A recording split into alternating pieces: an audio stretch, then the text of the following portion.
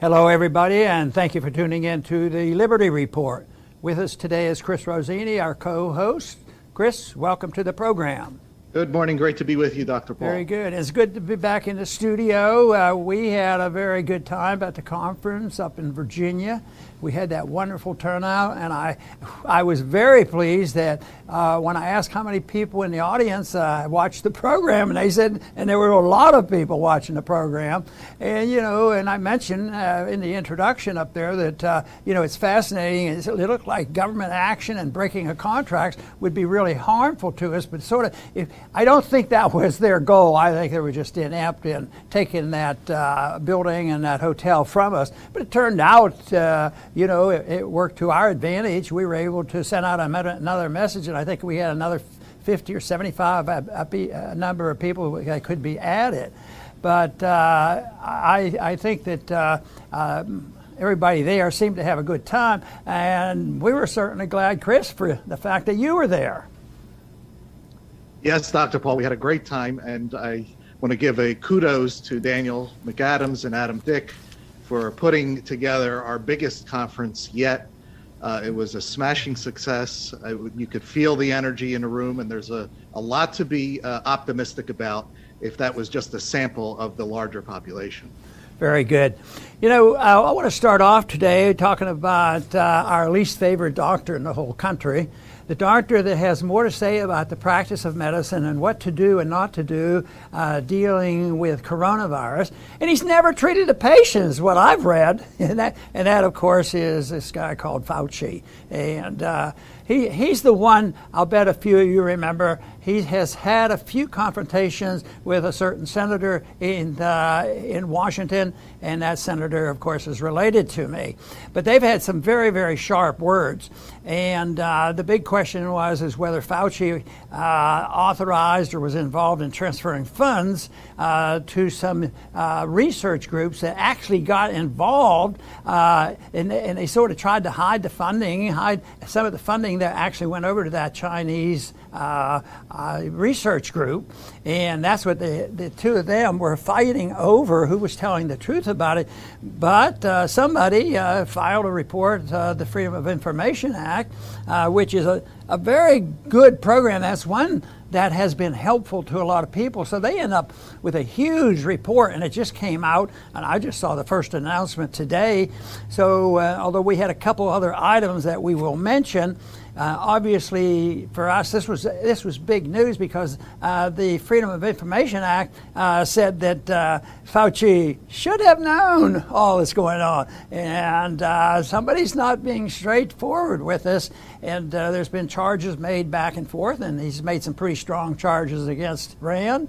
And this to me is very significant, and sorting this all out is a major thing. But the report is huge. I obviously haven't read the whole thing, but some people say this really is a vindication for what Rand has been saying, that not that Fauci was a conspirator in this sense, but that he was in charge of the outfit that actually saw money going to these research groups, and therefore morally, if nothing else, there's some relationship there.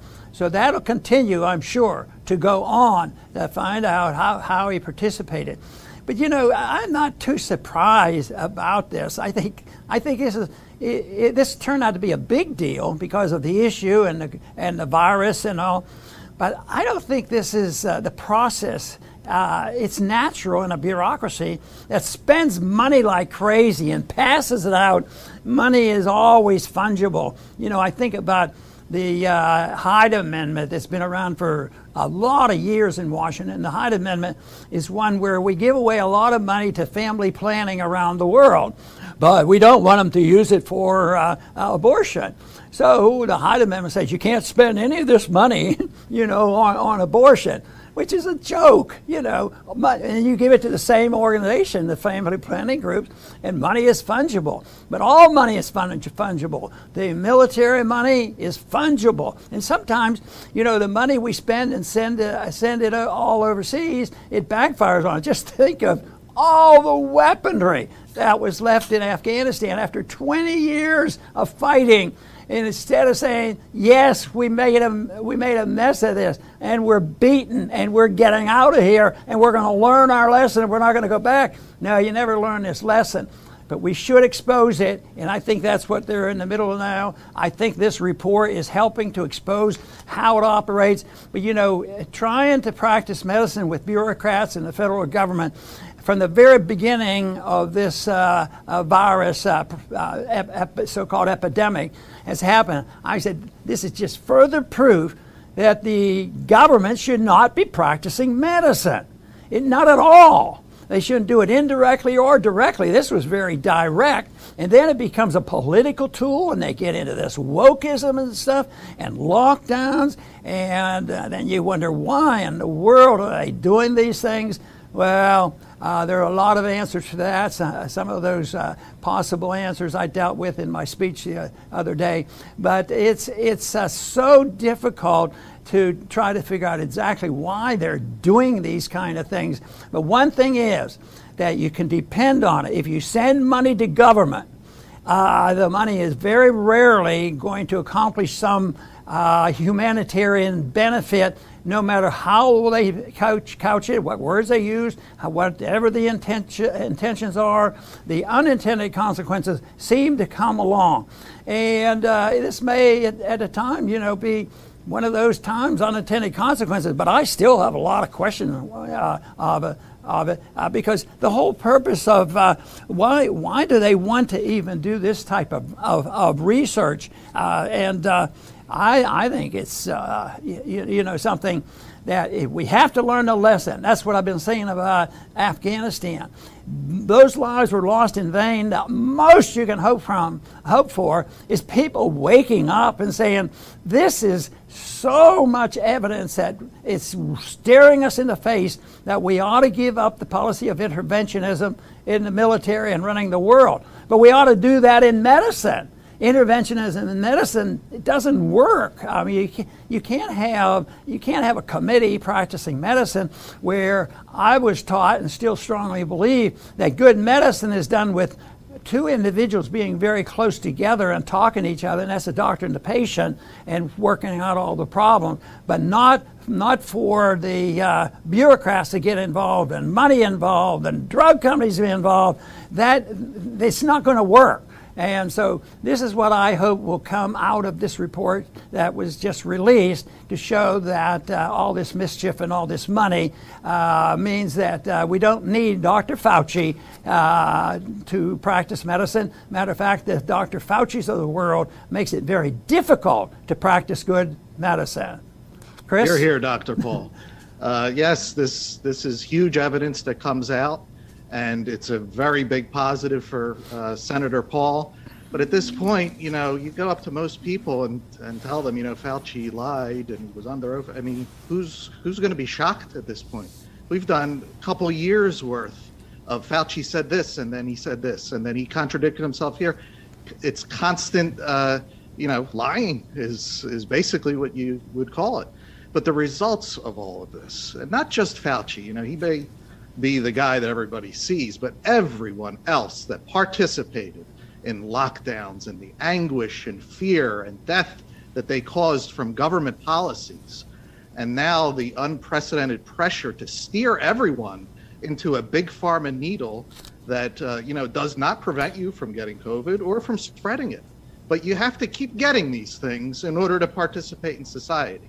I mean, it's real insanity. But there is a big lesson to be learned from this.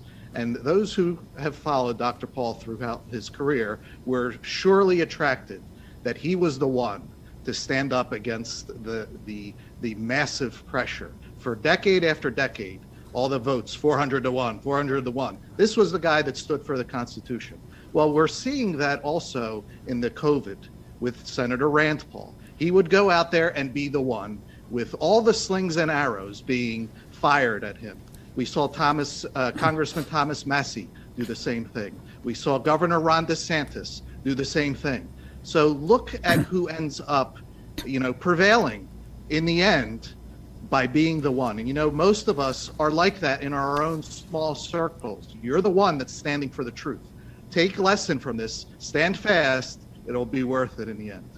Very good. Now, I want to just briefly mention exactly what they say the money was for, because that's one issue. The other is who lied, or did anybody lie, or what went on. But the process that they were funding is working on the technicalities of gain of function. And the function they're gaining is making in this instance, it was to make the coronavirus, which is a COVID virus, more transmittable to humans, from animals to humans, or from the lab to humans. And there's all these other things on funding and how it was processed and whether they should have been doing it. But just if you look at that by itself, maybe I just don't understand these viruses well enough, but I don't think there's any reason to do this. What is the scientific benefit of trying to figure out how to make viruses transmittable to human beings?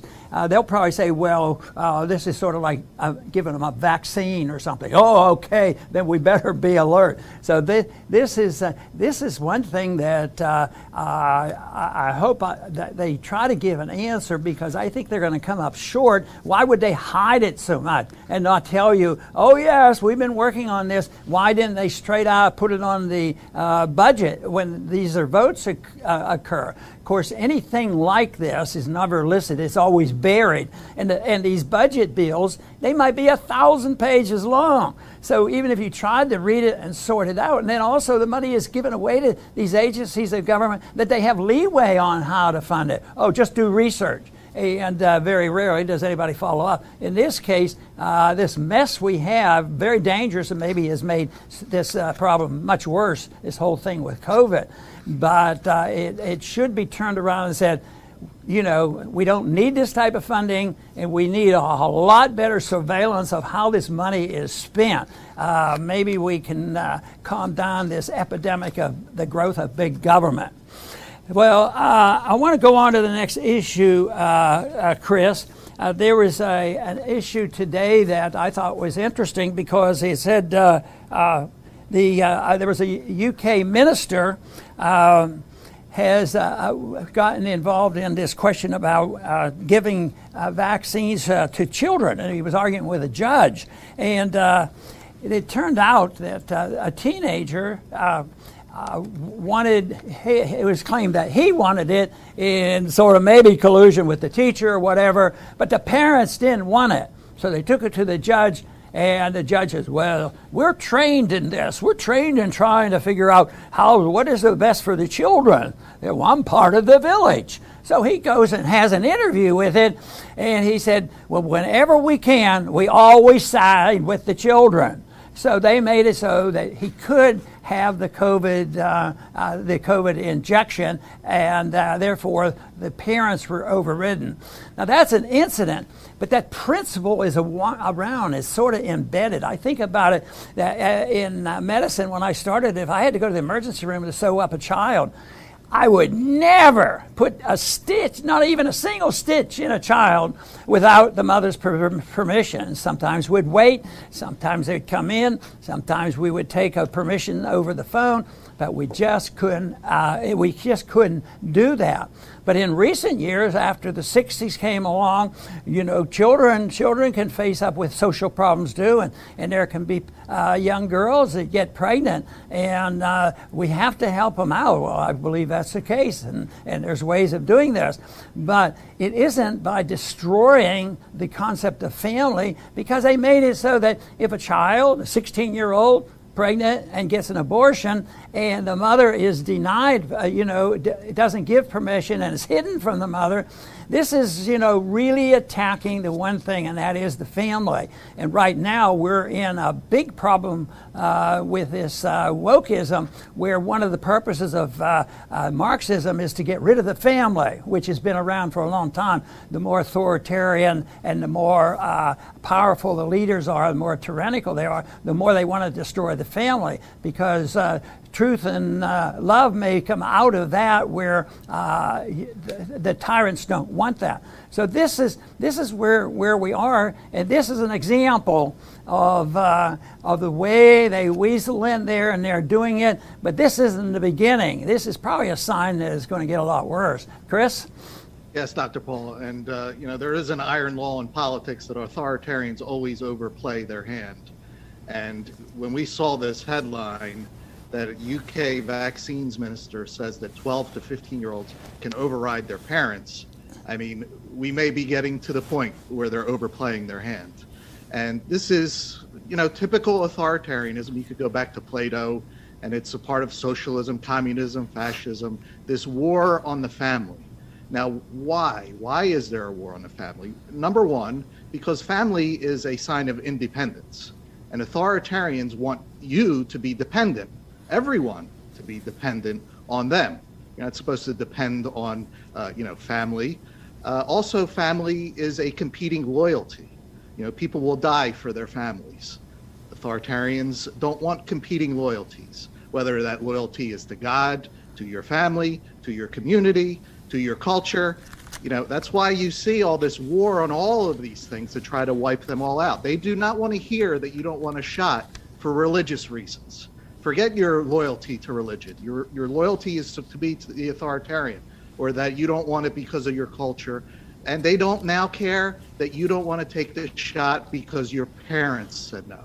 No, you are 12 to 15 years old. You can make the decision to put Pfizer into your veins. So this is overplaying their hand. It is a sign of desperation, and it may be a good signal that they're running out of bullets. Very good. And we have a good story, and it's not just one day. It's been going on about 8 days now of how the French people are taking care of this. And it's easy sometimes to say the French don't care. They're not involved in anything very serious. But guess what? The signs are saying in their rallies now that are popping up, dealing with freedom. They want freedom. They don't want to submit. I will not submit on their signs. This is very good. And weekly they come out with the rallies, and the audiences have been between 140,000 to 200,000. People are coming out. And this is, very, very good. So they are saying that what we want is to be left alone. But this, to me, it means that they are awakening. But they're awakening to the fact that this wokeism is exactly the opposite of awakening to where people say, something's wrong going on here, and we have to do something. We have to stand up to it, and we have to get out there. And it's peaceful civil disobedience. And, that is the thing that the governments can't stand. They say if anybody is, any individual who's willing to tell the truth and stand up to the government is the most dangerous man to their empires. Just hearing the truth. And that of course is our goal with this program, is trying to look at things the best we can and find out what the truth is, realizing that nobody has a monopoly over the truth, but you can have a monopolistic attitude about seeking the truth. And that's what should be done. But what happens when the opposition, when the wokeism people, what their dedication is to hiding the truth? Destroy the family. Man, all these things going on, that is what they're dedicated to, and they want centralized power because they don't even believe that truth is possible. They think it's impossible to know the truth because they become very nihilistic, and that they think anybody that is promoting the truth are, they're the enemy of the state. So, but this is where what I see happening here. When you see these demonstrations, I think first people have been too lackadaisical about it. They just, that's a nuisance and this sort of thing, and they won't do anything. But maybe, and Chris just mentioned a little back, maybe they've gone too far. And these numbers are turning out, and that's very good because you want leaders, you want people to present ideas, and they have to understand economic issues and political issues and civil liberty issues, but ultimately it's the support of the people that supports the government. Most tyrannical governments are at one time or another, especially when they're starting, are supported by the will of the people because they've been promised so much. But then they suffer through it, and finally it fails. And I think of it, the biggest one ever probably in the history of the world, which is during my lifetime, and that was the Soviet system of communism, which finally failed because the ideas were wrong. It just dissipated, and the people resisted, and the people said, "No, shoot me, but I'm going to go up there and participate in tearing the wall down."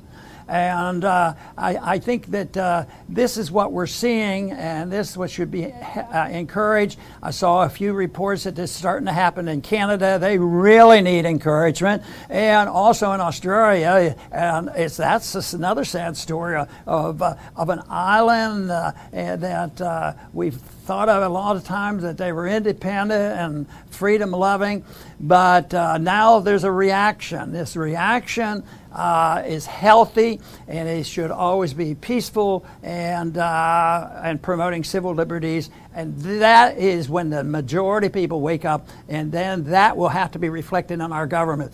I would say the stages are here now, because we do hear a lot of the pessimism, and believe me, I understand that better than anybody about how bad things are. But I also see that ideas are powerful, and the ideas are alive and well, and they're growing. So there's reason to be more optimistic than some people would like to make us think. Chris? Excellent, Dr. Paul. I'll make my closing statement. The most important force that we have as individuals is, it's not a physical thing. It's actually, like Dr. Paul said, an idea. And, you know, the biggest weapon we have is a word, and that word is no. You know, authoritarians are surrounded by people all day long, all the time, by yes, yes, sir, yes, ma'am, yes to this, yes to that. And then the public tells them no. They hate that, you know, and they'll keep pushing you until they reach your point of no, whatever it is. And it's a trap to believe that, okay, I'll just do this, and then they'll leave me alone. I'll wear the mask, I'll get the shot, and they'll leave me alone. No, they will not leave you alone. Authoritarians do not leave you alone, and you have to know why. It's because in their minds, in their belief system, they believe that they must tell you how to live. Otherwise, the whole world is going to end if they don't tell you what to do. Now, the lesson is that freedom is not granted by other people, by you saying yes to their tyranny. It'll never happen. You'll never get to freedom by saying yes to tyranny. Freedom is personally earned, in your being, in your soul, by saying no to tyranny. And we're seeing that all over the world. People have reached their point where it's no. No matter what, the answer is no, and that is a good thing. Very good. I'm going to close with a little story that was sent to me, a little item from a doctor friend from Louisiana. And he was telling me about his dad and his dad's partner in general practice of medicine. And in this last year or so, they've treated up to almost 1,500 COVID patients. But they never sent anybody to the hospital. And they treated them really with the antibodies, Regeneron. And they treated them outpatient. And their statement is, nobody went to the hospital and nobody died. And you know what? I believe them. I don't think they would lie to me.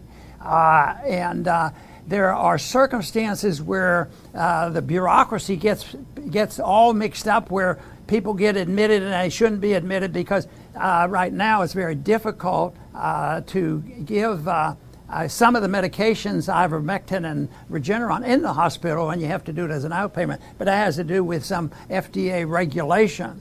But I think that's fantastic, but you don't read about that in the paper. And I think the other example of attention getting was Joe Rogan. I sort of pay attention to him, even though I've met him one time, because one time on Jay Leno's show, he arrived with one of my Ron Paul for President shirts. So I know him, but I don't know him well. But anyway, he was hit hard the other day because the media tore into him because he got over COVID. And here, I assume that quite possibly there were some people from the other side of this argument were hoping that he wouldn't get over it. Well, he got over it in 3 days, and he was taking ivermectin or whatever. He doesn't believe in the vaccine, it seems, so I don't know the total details. But this is, so they just mocked him to saying, oh yes, he's the guy that's taking horse medicine, and made fun of him.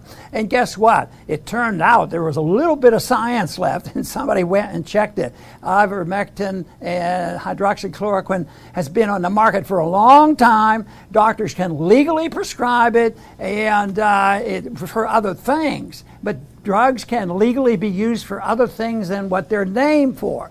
So it's all legal, but the people came to his defense and explained, yes, there's a lot of medications. You can take penicillin.